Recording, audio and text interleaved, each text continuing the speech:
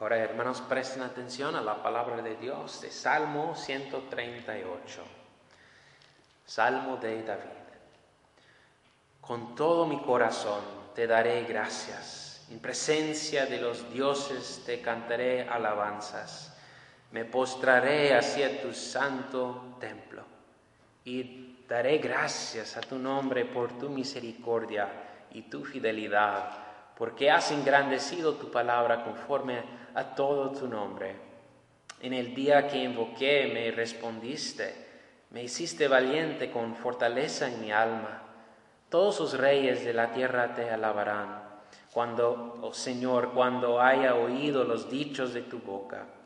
Y cantarán de los caminos del Señor, porque grande es la gloria del Señor.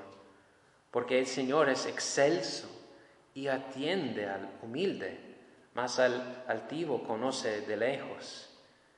Aunque yo ande en medio de la angustia, tú me vivificarás. Extenderás tu mano contra la ira de mis enemigos y tu diestra me salvará.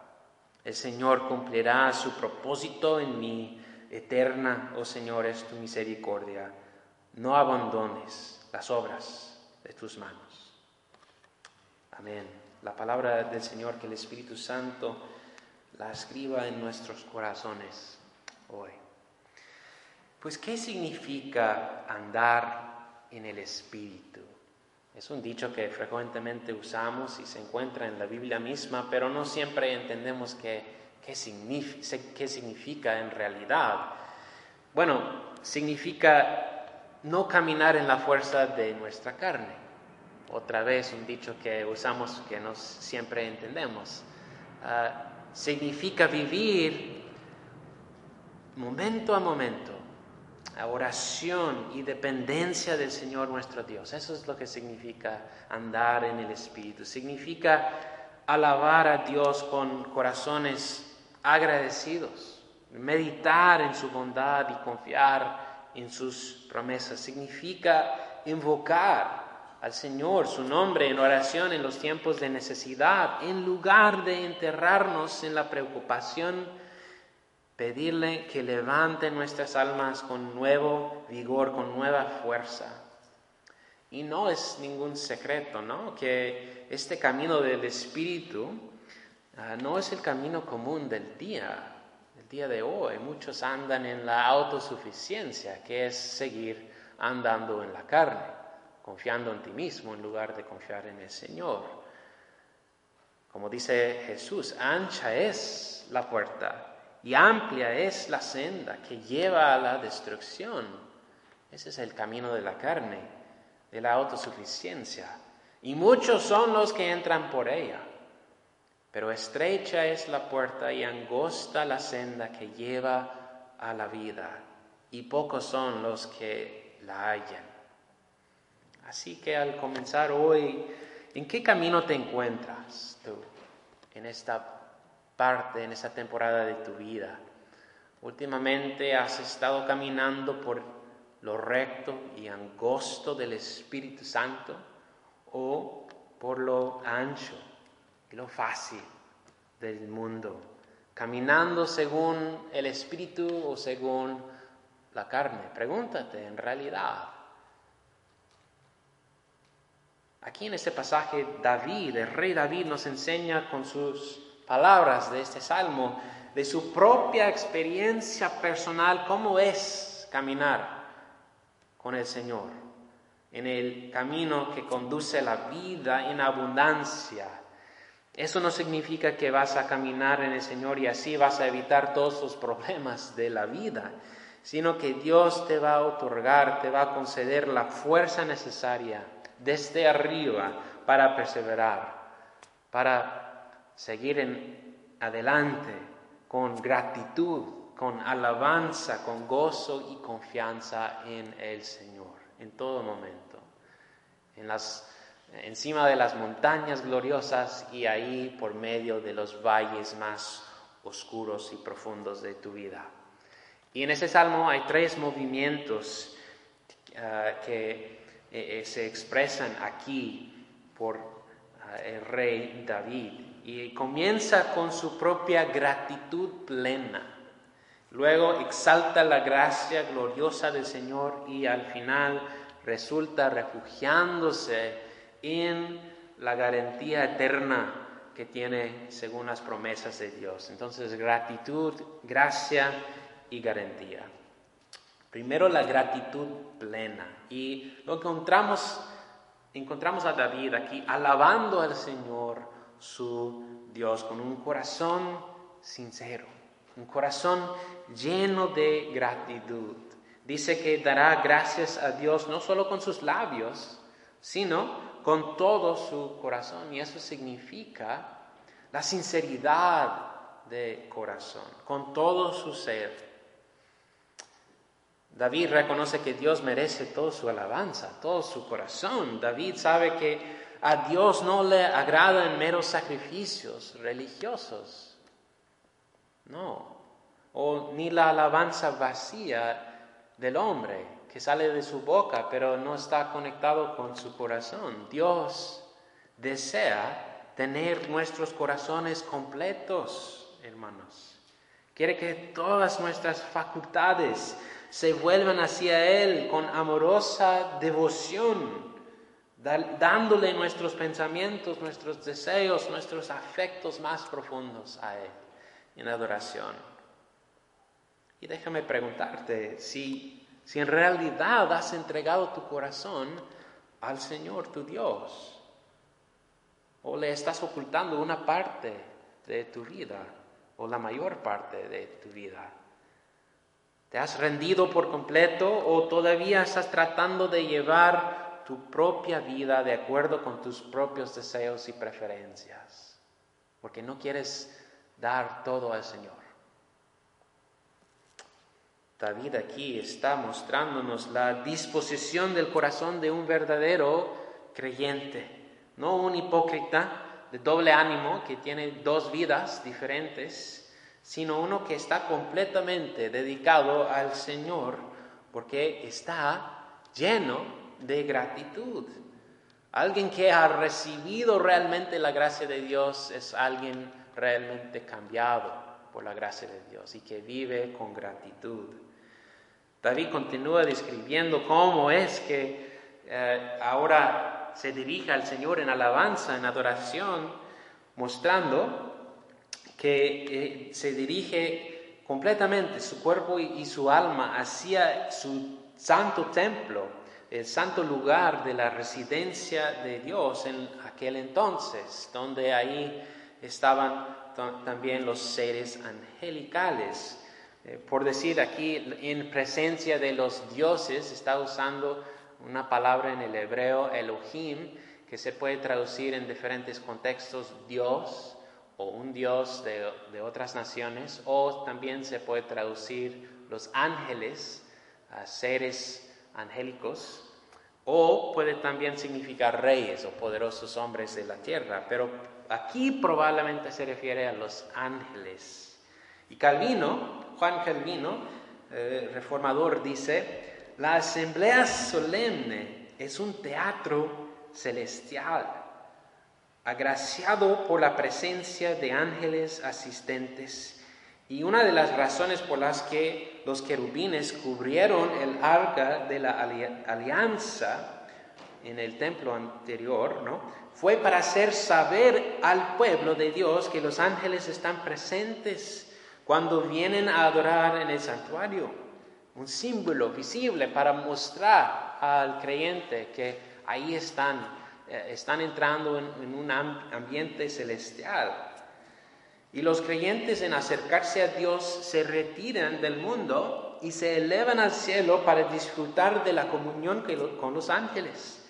Y así David adoró a Dios espiritualmente y sin embargo levantó los ojos hacia esos símbolos externos del templo que eran los medios designados para atraer la mente del pueblo de Dios hacia arriba.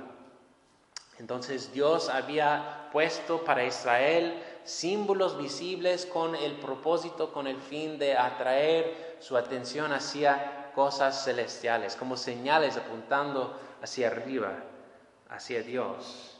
Y les pregunto, ¿cuáles son ahora, hoy día, en este tiempo, en esta época, cuáles son los símbolos externos y visibles que Dios ha designado para traernos hacia arriba en adoración?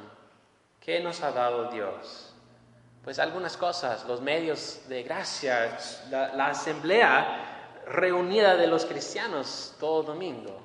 Aquí los otros hermanos en reunión juntos, en adoración. La iglesia es un medio de tal gracia. Y la palabra de Dios específicamente, su palabra que ha exaltado sobre todo, como dice aquí, y sus sacramentos, el pan y el vino y las aguas del bautismo, estos son símbolos visibles que están atrayendo nuestra atención hacia arriba, hacia los lugares celestiales, realidades que son más allá de este mundo, y nos ayuda a tener una experiencia en adoración que es trascendente, no solamente aquí en la tierra, sino allí en la Asamblea Santa con los ángeles. Y por eso, hermanos, es tan importante que nosotros deseamos tener pues tal experiencia en la comunión con los santos, de no dejar de congregarnos, como dice el autor de Hebreos, sino reunirnos cada vez más, para animarnos unos a los otros en el Señor y recibir de Él, de sus medios de gracia, para adorarle juntos en la comunión con los santos. Y vemos que David está mostrando de nuevo una marca clara de un verdadero creyente, es el deseo y compromiso de alabar al Señor en la asamblea pública, en la iglesia, según y conforme a como Dios ha mandado en su palabra, que quiere recibir nuestra adoración. Y luego tiene esa disposición, ¿verdad? Porque está meditando en algo específico. Menciona que daré gracias a tu nombre por tu misericordia y tu fidelidad. Misericordia y fidelidad. Aquí misericordia en el hebreo originalmente es una palabra con mucho significado. Chesed. Y significa la misericordiosa fidelidad de Dios a sus promesas del pacto de gracia. Calvino dice, David está señalando la misericordia y la verdad divinas como el tema de su alabanza, porque si bien el poder y la grandeza de Dios son igualmente dignos de enaltecimiento, nada tiene una influencia más sensible para estimularnos a la acción de gracias que su misericordia gratuita. Entonces está diciendo que sí, es bueno meditar en el poder y la grandeza y majestad de Dios, y debemos, y eso debe resultar en alabanza, pero nada tiene el mismo efecto en nuestro corazón, la misma influencia que meditar en su gracia, en su misericordia hacia nosotros, según lo que ha hecho por nosotros, especialmente en enviar a este mundo su Hijo unigénito, la gran demostración de su amor infinito hacia nosotros. Eso es lo que va a influirnos, lo que va a movernos en gratitud hacia Dios en oración. Hay que meditar en su misericordia y también en su fidelidad. Aquí, que en hebreo es emet, y esa palabra significa no solamente fidelidad, sino veracidad. De hecho, está relacionado con la palabra amén, y que significa que sea verdad, ¿no? Entonces se refiere a su habilidad. La habilidad de Dios es ser fiel siempre a su palabra, verdad a su palabra. Y Juan Calvino otra vez dice, como no podemos saborear o al menos tener aprensiones vivas en nuestras almas de la misericordia divina de otra manera que no sea a través de la palabra. Se hace mención de su fidelidad o verdad. Esta unión de la misericordia con la verdad debe ser particularmente notada. ¿Por qué? Por mucho que nos parezca la bondad de Dios en sus efectos, tal es nuestra insensibilidad que nunca penetrará en nuestras mentes a menos que la palabra nos haya llegado en primer lugar. Entonces, ¿cómo es que experimentamos esa misericordia de Dios, su gesed? Es a través de su verdad, a través de su veracidad, a través de su palabra. Entonces, así podemos conocer más y más de su amor, más y más de su misericordia, no a través de experiencias místicas en el desierto o en el bosque, etcétera, sino aquí en su palabra, meditando en lo que ha dicho a nosotros. Su palabra nos da claridad y nos va a llevar a tener una meditación más profunda de su amor, su fidelidad, su misericordia. Así encontramos a David en ese primer movimiento de gratitud aquí. Su segundo movimiento es la gracia gloriosa. Aquí comienza a meditar en la gracia gloriosa que había recibido del Señor. Y eso se encuentra en versículos 3 a 6. Y David está mencionando acerca de un tiempo en su pasado, últimamente, cuando pues oró al Señor pidiendo su ayuda, su redención en un tiempo de dificultad. Y David deduce bien que su escape, su redención frente al peligro no pudo haber sido simplemente por la suerte.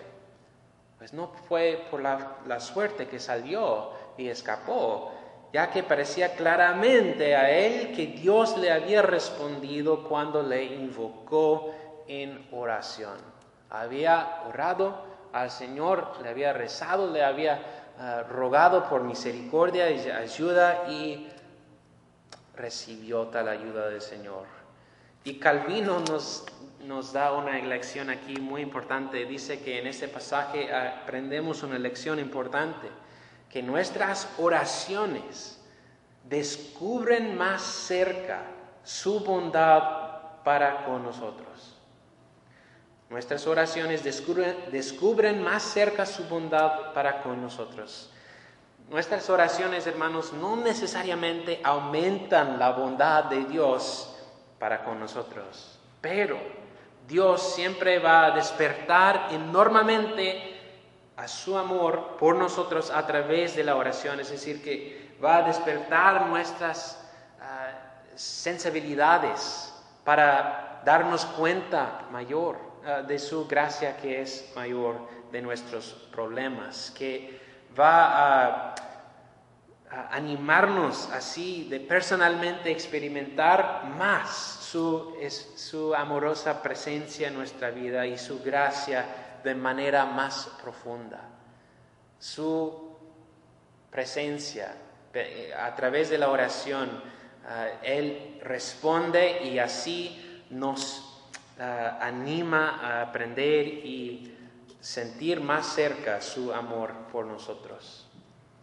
Y es interesante que literalmente aquí en el pasaje, cuando dice en versículo 3 que me hiciste valiente con fortaleza en mi alma, literalmente en el hebreo dice has asaltado mi alma con fuerza.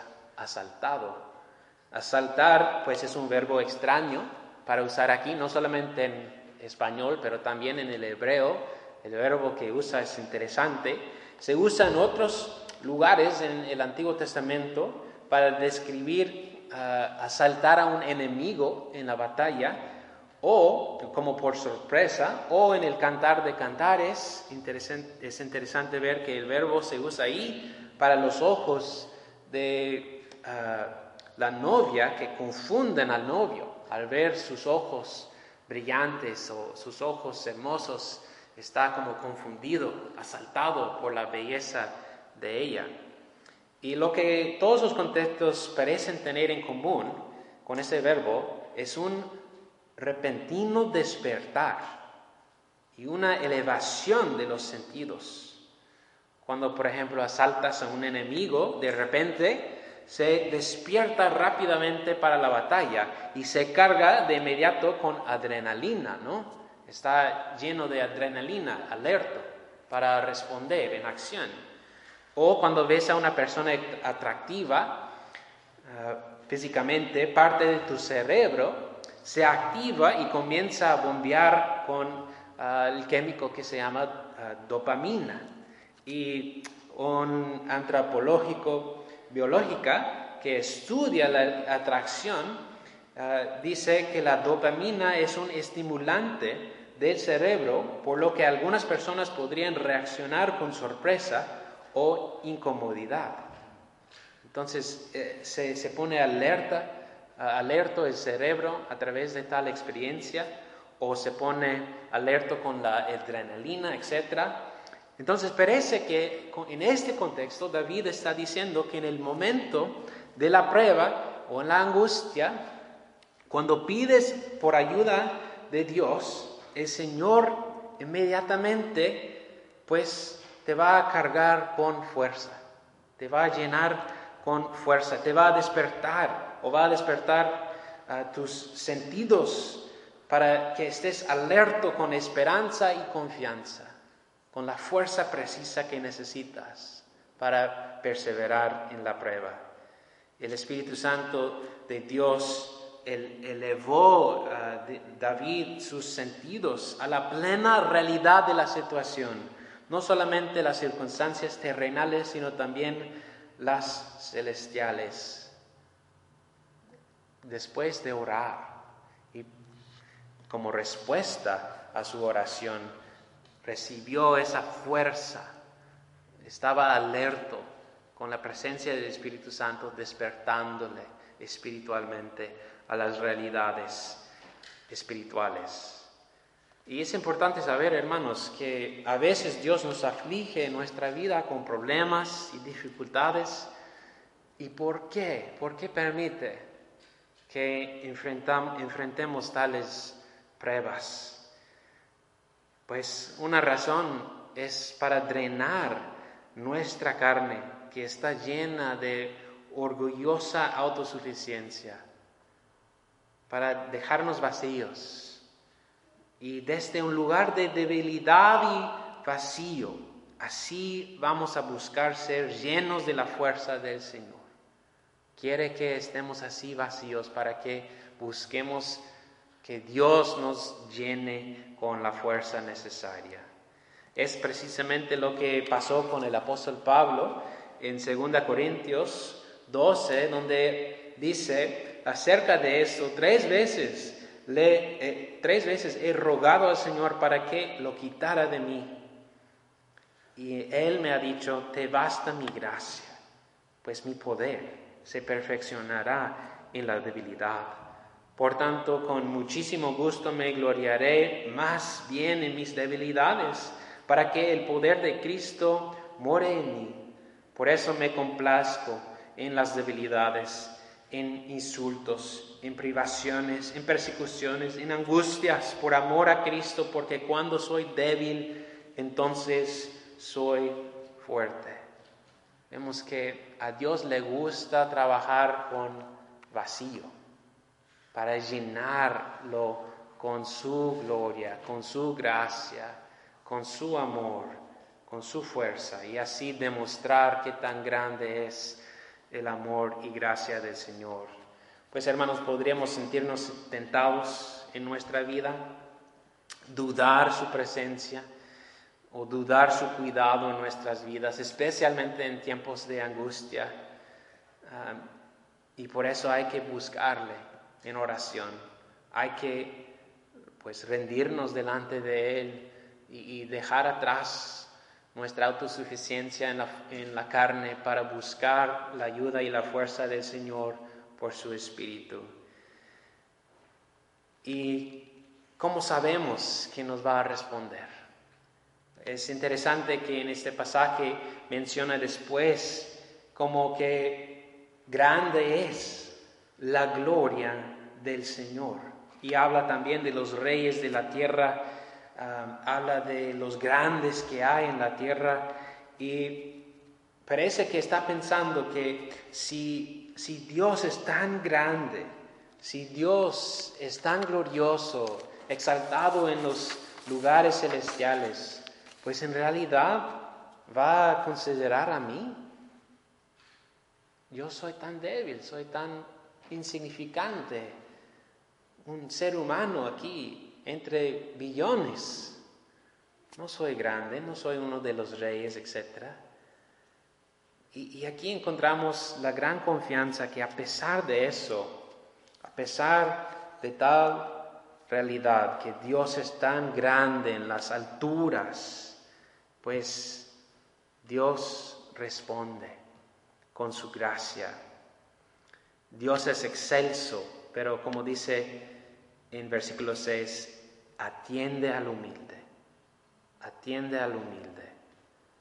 Y vemos esto principalmente y en gran manera en el Evangelio, cuando vemos en Juan 1:14 que el Verbo se hizo carne y habitó entre nosotros y hemos visto su gloria, la gloria como el unigénito del Padre. Entonces vemos la gran humildad de Dios, el grande, el más exaltado, glorioso, que en amor se humilló por nosotros, se hizo hombre. Entonces no hay contradicción con la gran humildad del Señor en atender a nosotros, en llegar e inclinarse hacia nosotros en gracia. No hay contradicción con su humildad y su gloria. Más bien, Juan está mostrando y diciendo, afirmando que en la encarnación del Hijo de Dios, especialmente ahí en la cruz, en la hora de su sufrimiento, la gloria de Dios se demostró en la mayor forma posible.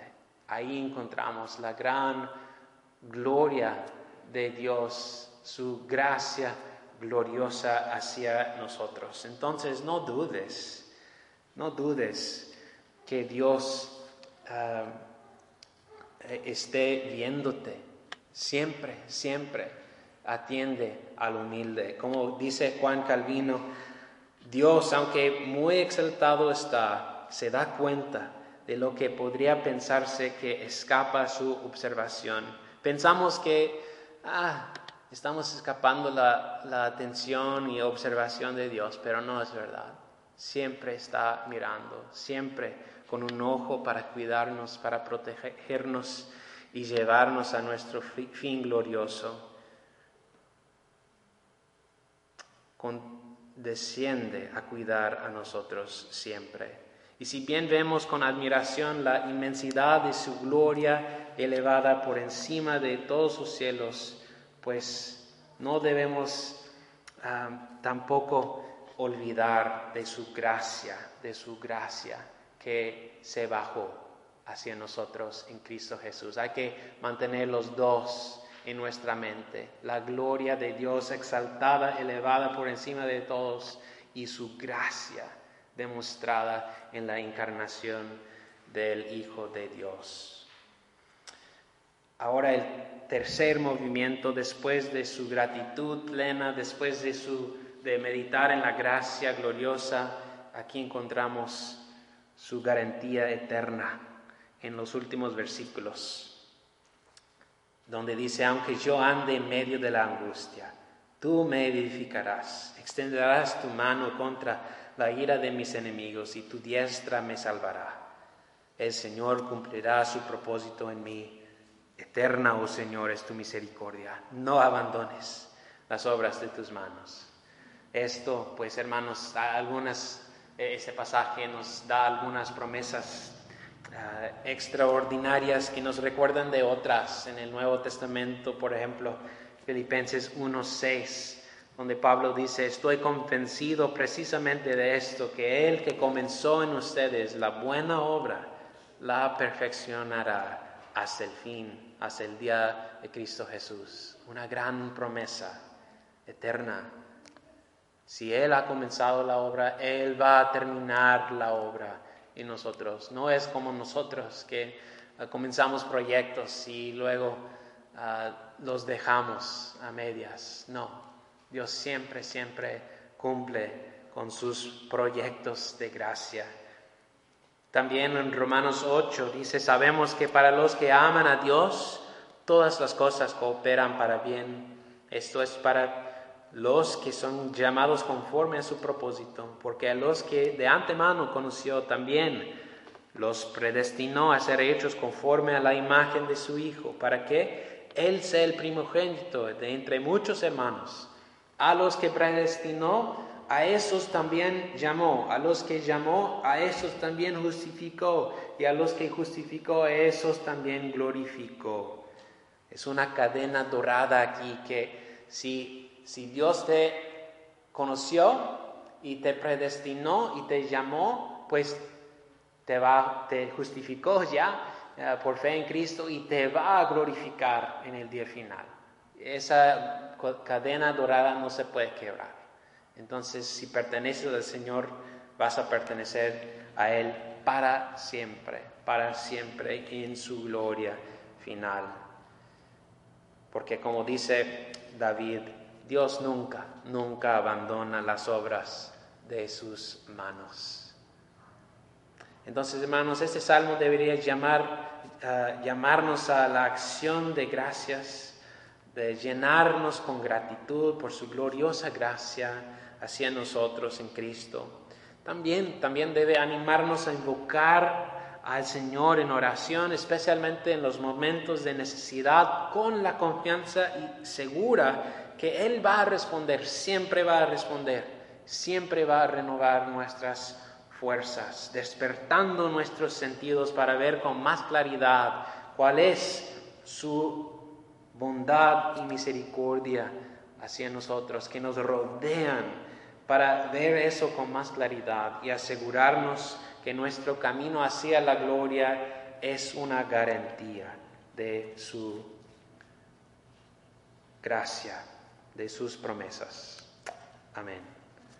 Gracias, Padre Dios, por este pasaje, por escuchar a través de un maestro antiguo, de la pluma de David, el rey David, que está así relatando a nosotros su experiencia personal, como él en un momento te había pedido por ayuda y como tú llenaste a él con fuerza, vivificando su alma, restaurando su corazón para seguir en adelante con nuevas fuerzas, con la garantía de tu amor eterno por Él. Pues haz lo mismo en nosotros, para que nos dediquemos a Ti con todo nuestro corazón, con sinceridad, con todo lo que somos, y para que andemos en el Espíritu, dependientes de Ti, no andando en la autosuficiencia de la carne, sino dependientes de Ti. Eso es lo que pedimos en el nombre de Jesús. Amén.